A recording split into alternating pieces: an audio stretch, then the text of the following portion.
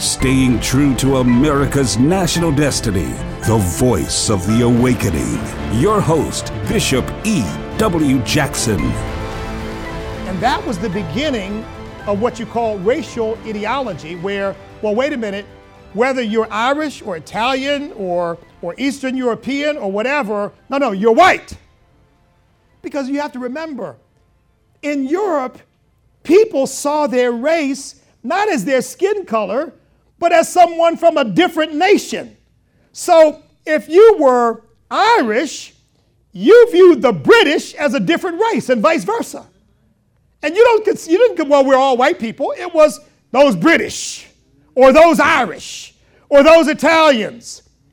And so when you get here, for example, when you have the large influxes of people from other countries, you don't have the Italians and the Irish meeting each other here saying, well, you know, we're all white folks, let's get together.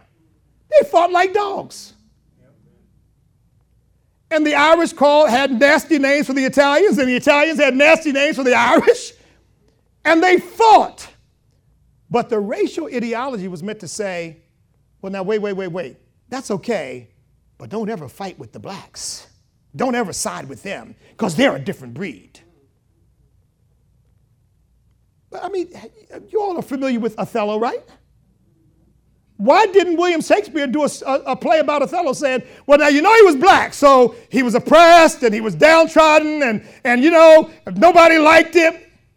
You know, there's no race in Othello because people weren't thinking about that. It wasn't something they were caught up in. As I've explained before, when one people feels the need to oppress each other, they develop an ideology to justify that oppression. And that's true across all racial and cultural lines. It doesn't really matter what the background or skin color of people are. It's what they do. It's the sinful nature of human beings expressing itself. Amen? Amen. That's why you all hear me, I prefer to use Americans of European descent, or of Italian or Irish or Eastern European or Ukrainian or whatever it is, and Americans of African descent or Americans of Asian descent, because wherever we came from, we're all Americans now. And that's, look, actually, if Dr. King said this originally, I've adapted it. But, you know, as preachers sometimes do, you know, they say the first time you hear preachers say something, you repeat it and you say, well, as Reverend Smith has always said, and then the next time you say it, as I've heard someone say, and then the third time you say it, as I always say. So it's a little friendly plagiarism. But I think it was Dr. King who was the first one who said, you know, our ancestors may have come on different ships, but we're all in the same boat now. And you know, we don't want to sink the boat. Amen? Because we sink the boat, guess what? We all go down in the boat. Praise God. Hallelujah. So at any rate, all of that, believe it or not, was about freedom. Psalm 119:45 says, I will walk at liberty, for I seek your precepts. Isaiah 61:1, the Lord has anointed me to proclaim what? Liberty to the captives. Jeremiah 34:17. God says, you have not obeyed me in proclaiming liberty, everyone to his brother and everyone to his neighbor. Galatians 5:1, stand fast in the liberty by which Christ has made us free. Galatians 5:13, for you, brethren, have been called to liberty.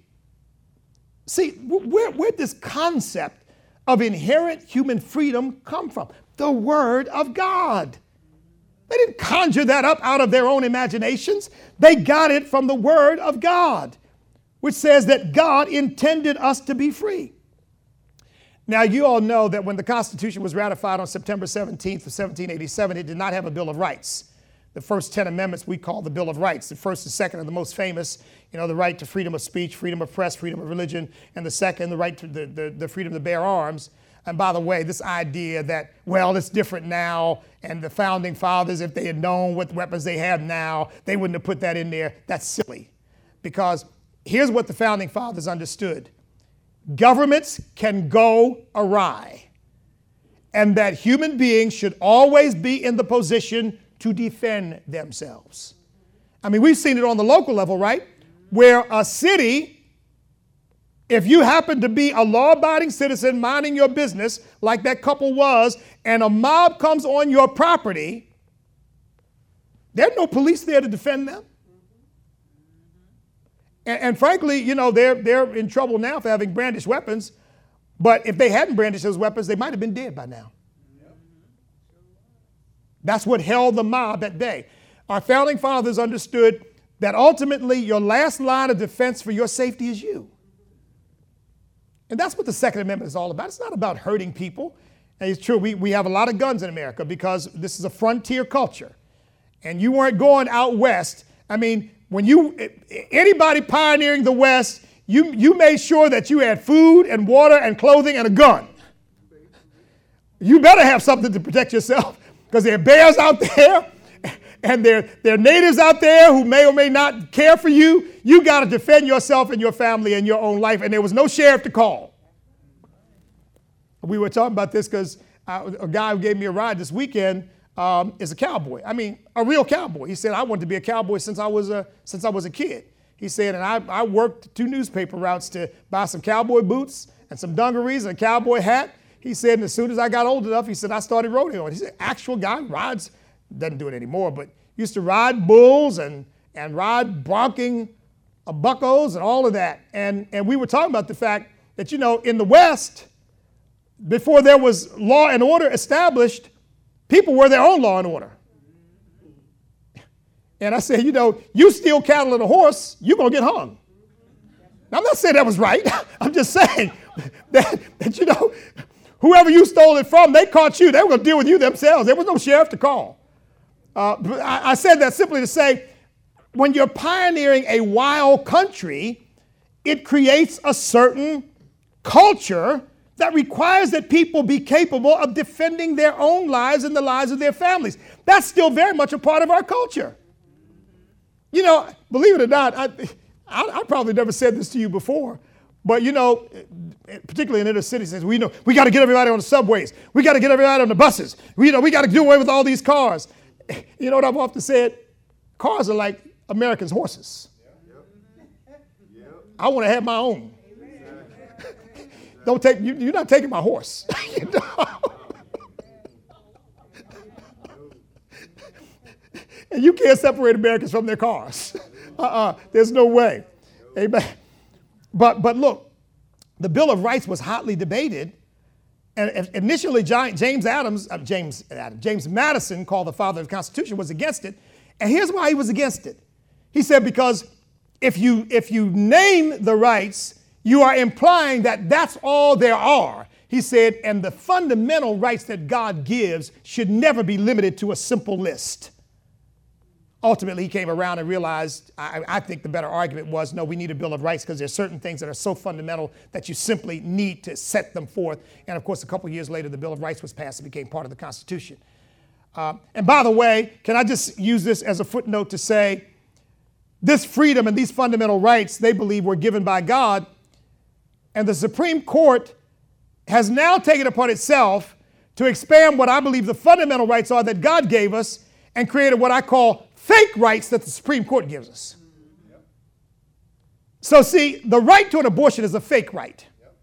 That's not a fundamental right God gives anybody. Yo, God gave you the right to kill your baby. No. That's a fake right. The right to same-sex marriage is a fake right given by the Supreme Court. That's not a fundamental right that God gave. God didn't give that as a fundamental right. Amen?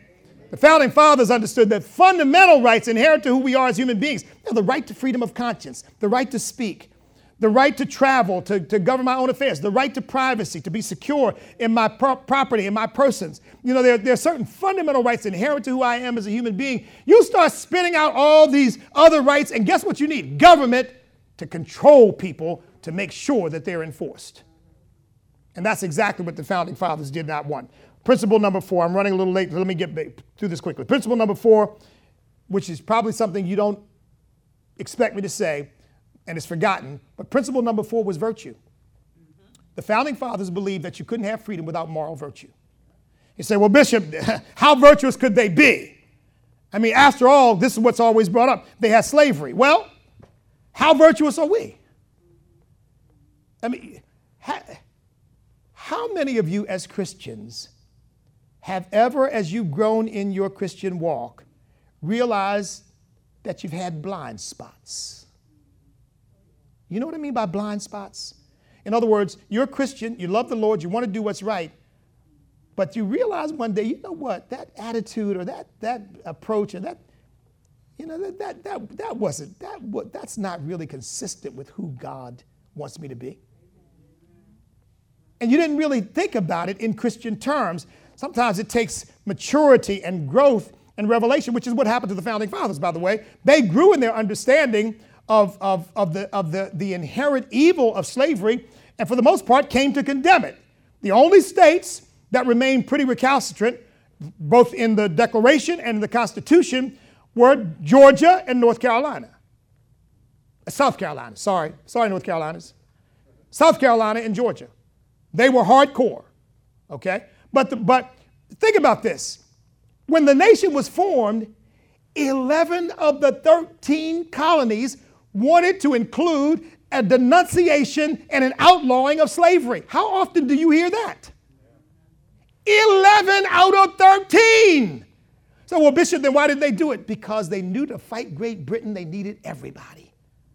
And they compromised. And so what they did was they put it off. And they kept putting it off. And they kept putting it off. And until ultimately there was a civil war and you couldn't put it off anymore.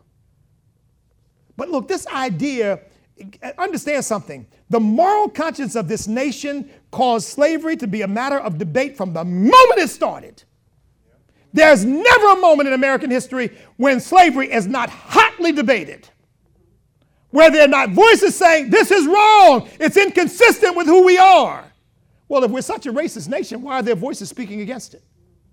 But you don't hear about that because there's a narrative that people want you to believe. America's bad, America's evil, America's no good, America's always oppressed black people. What about all the good, decent people who have done so much to try to help obtain liberty for every American? Do you know almost a third of those lynched by the Ku Klux Klan during the lynching period were white people who dared stand up for the rights of black folks? What about them? Why don't they count? Why isn't that an expression of America? By the way, just to get it in here, it was a Democrat who literally, almost single-handedly, resurrected the Ku Klux Klan by the name of Woodrow Wilson. Recommended the nation pay attention to this heroic group and watch their movie, Birth of a Nation. And it was a Republican by the name of Ulysses Grant that decimated the Ku Klux Klan, outlawed it, passed laws to outlaw it, and used the army to stop them and put many of them in prison. Amen. Won't hear that in part of our history either. I don't say that to laud Republicans and condemn Democrats. I just say it to show our history is not the narrative that people want to paint it to be of, well, everybody's been always against any kind of equality or any kind of freedom for certain people in this country. It's just not true. Amen. And we need to teach our children the truth about our country so they can have hope instead of feeling like they're living in a nation of despair where there's no hope for them because all the forces are against them. Look, John Adams said our Constitution was made for a moral and religious people. George Washington said, of all the dispositions and habits which lead to political prosperity, religion and morality are indispensable supports. And by the way, he gave some notes he gave, didn't use this in his farewell address, but he talked about the greatest danger to the country, he said, was moral corruption and overwhelming ambition. In other words, people want power so much that they'll do anything to get it and keep it. Thomas Jefferson, in Notes on Virginia, Thomas Jefferson, again, pulling his statues down, here's what Thomas Jefferson said. He said, can the liberties of the nation be thought secure when we have removed their only firm basis, a conviction in the minds of the people that these liberties are the gift of God? They are not to be violated, but with his wrath. And he's talking about slavery here now. I tremble for my country when I reflect that God is just, that his justice cannot sleep forever, and that supernatural interference may become probable For the Almighty cannot side with slavery. Amen. Fifth principle, truth. Truth. Jesus said, you know the truth shall make you free. Our founding father said, we hold these, not opinions, but truths, to be self-evident that all men are created equal and endowed by our Creator. And now we're living in an age where people are telling us there is no truth. There's just your truth and my truth. And you hear people on television talk about this, they say, well, that was her truth. And it could be some of the dumbest stuff you ever heard. But that was his truth. No, there's the truth. Amen? There's just, what dummy would go up on top of a building and say, well, you know what, it's my truth that gravity doesn't work, and jump. It works. It's the truth. And you're going to go splat. And the fact of the matter is, American culture is not perfect. But here again, this idea that, cultural relativism and no culture is better than another. Really? Go down here to some of these Aboriginal cultures in South America and Africa. Some of them, I hope it's ended now, but in recent years, still head hunting. Still cutting people's heads off and shrinking them. As to use as some kind of talisman or power over your enemy. Go to Haiti and see how much voodoo they're practicing there. You go all over the world and see all kinds of weird stuff. Some of this weird stuff coming out of China because of pagan culture. Look, a culture based upon Christianity is going to be better than a culture based upon paganism. It is just that plain and simple. Because one is rooted and grounded in truth, and the other is rooted and grounded in falsehood. And if blessed is the nation whose God is the Lord, then cursed is the nation whose God is not. Amen? All right, let me take the last few moments to say, okay, what do we do, Bishop? That if those are the foundations and they're being eroded, how do we get them back? How do we bring them back? Psalm 11:3 says that the foundations be destroyed. What shall the righteous do? So, Bishop, what are we as Christians supposed to do? Here's number one. Number one, we've got to stand up for what I just told you. Black, white, Hispanic, however you want to designate it, Americans of African descent, European descent, Irish, Italian, Eastern European, Russian, Asian, Indian, whatever our backgrounds, we got to stand up for the fact that this is a Christian nation. And we've got to not be ashamed to assert that. And then begin to ask the question, is what I'm looking at, is that an expression of those Christian values? Well, then, whoa. That's not good for us then. Okay? Is this movement an expression of our Christian values? Well, no. Well, wait a minute. I'm not. No, we are a Christian nation. That is the foundation of our nation. When we move away from that, we move away from our future. We move away from our prosperity. We move away from our well-being as a nation. We move away from our ability to unify as a nation. Because if a person's identity is in their skin color, that's who they are, that automatically says they're divided from everybody else. Doesn't it? If that's what we're going to base the nation on, then we're looking for some bad times. We say in the Pledge of Allegiance, one nation under God, indivisible, with liberty and justice for all. Because until we're one nation under God, there's not going to be any indivisibility, unity. There's not going to be liberty and justice for all, because what you're going to have is everybody fighting for their little piece of the pie and fighting for the crumbs that the government dispenses to us all. So we've got to assert that without apology. And I know that the separation of church and state people go crazy when they hear me say it, but it's still the truth. And it's a cultural truth. I'm not saying it's a legal, institutional truth. It's a cultural truth about the nature of our country. Amen? Amen. Amen. The preamble to the Constitution says this: we the people. That's the other thing we've got to assert.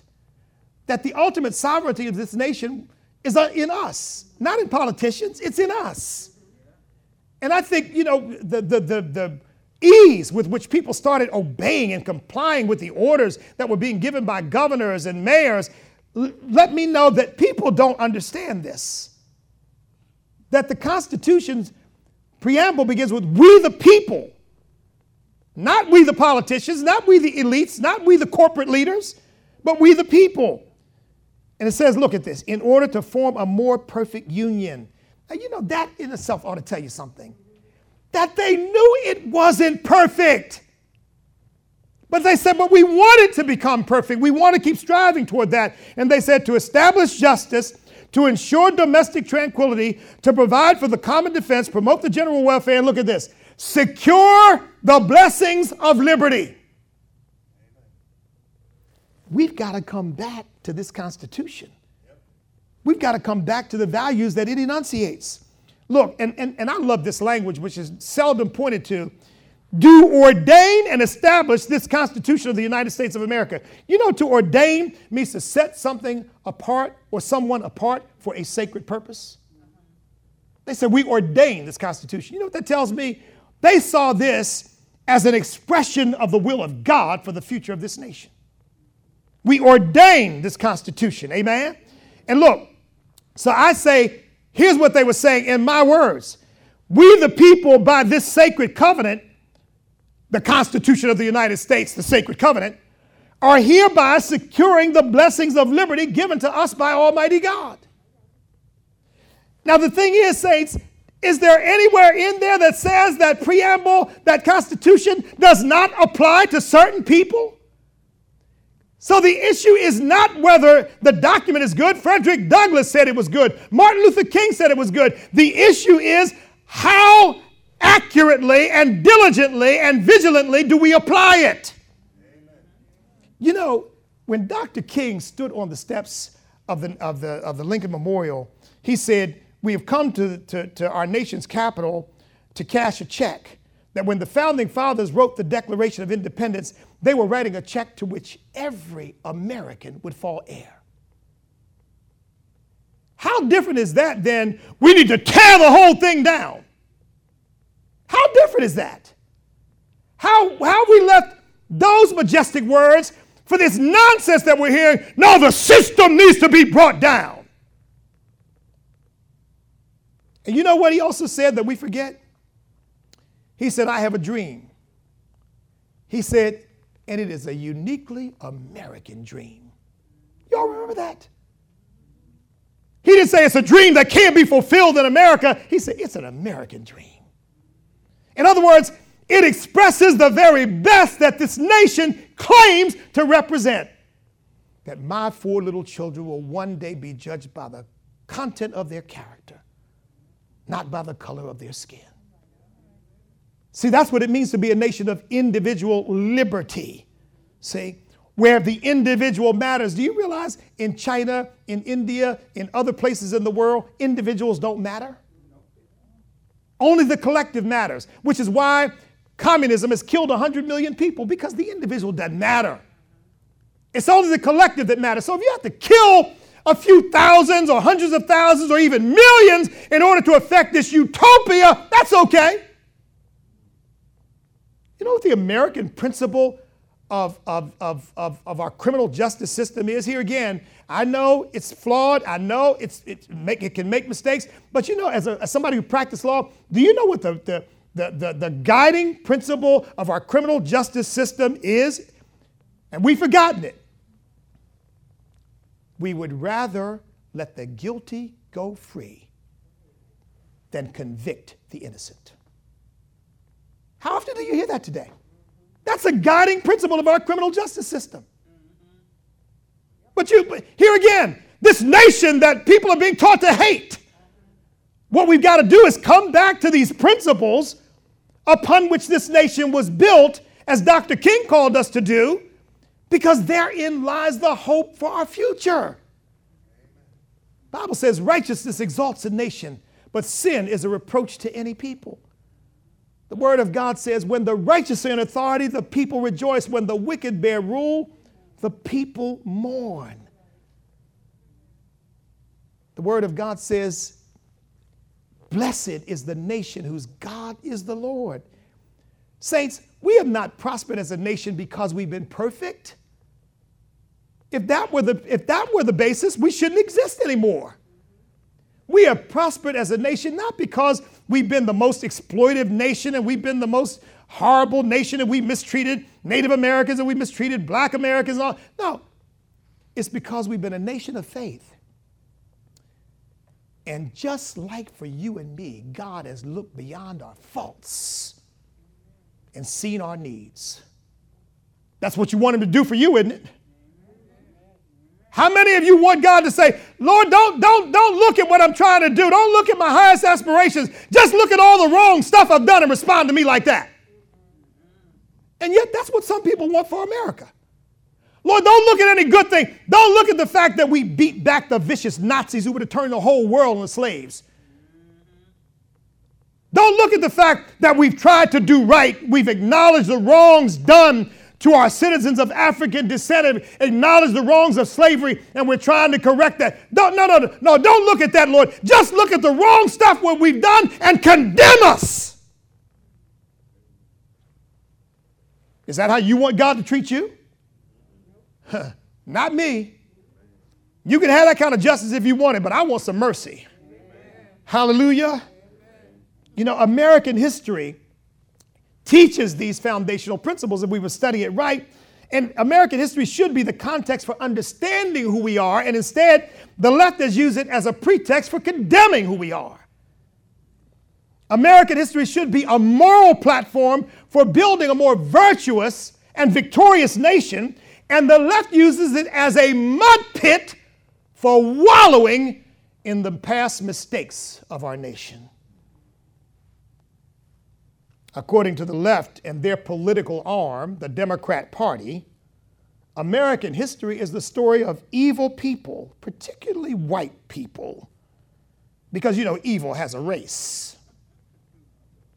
Yeah, I know I said it and I mean it, because that's how absurd it is.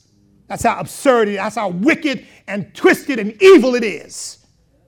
Evil has a race, according to the left, and it's white people, particularly white men. Every Christian ought to hear that. It ought to make your godly blood boil. Because you know what the Word of God teaches.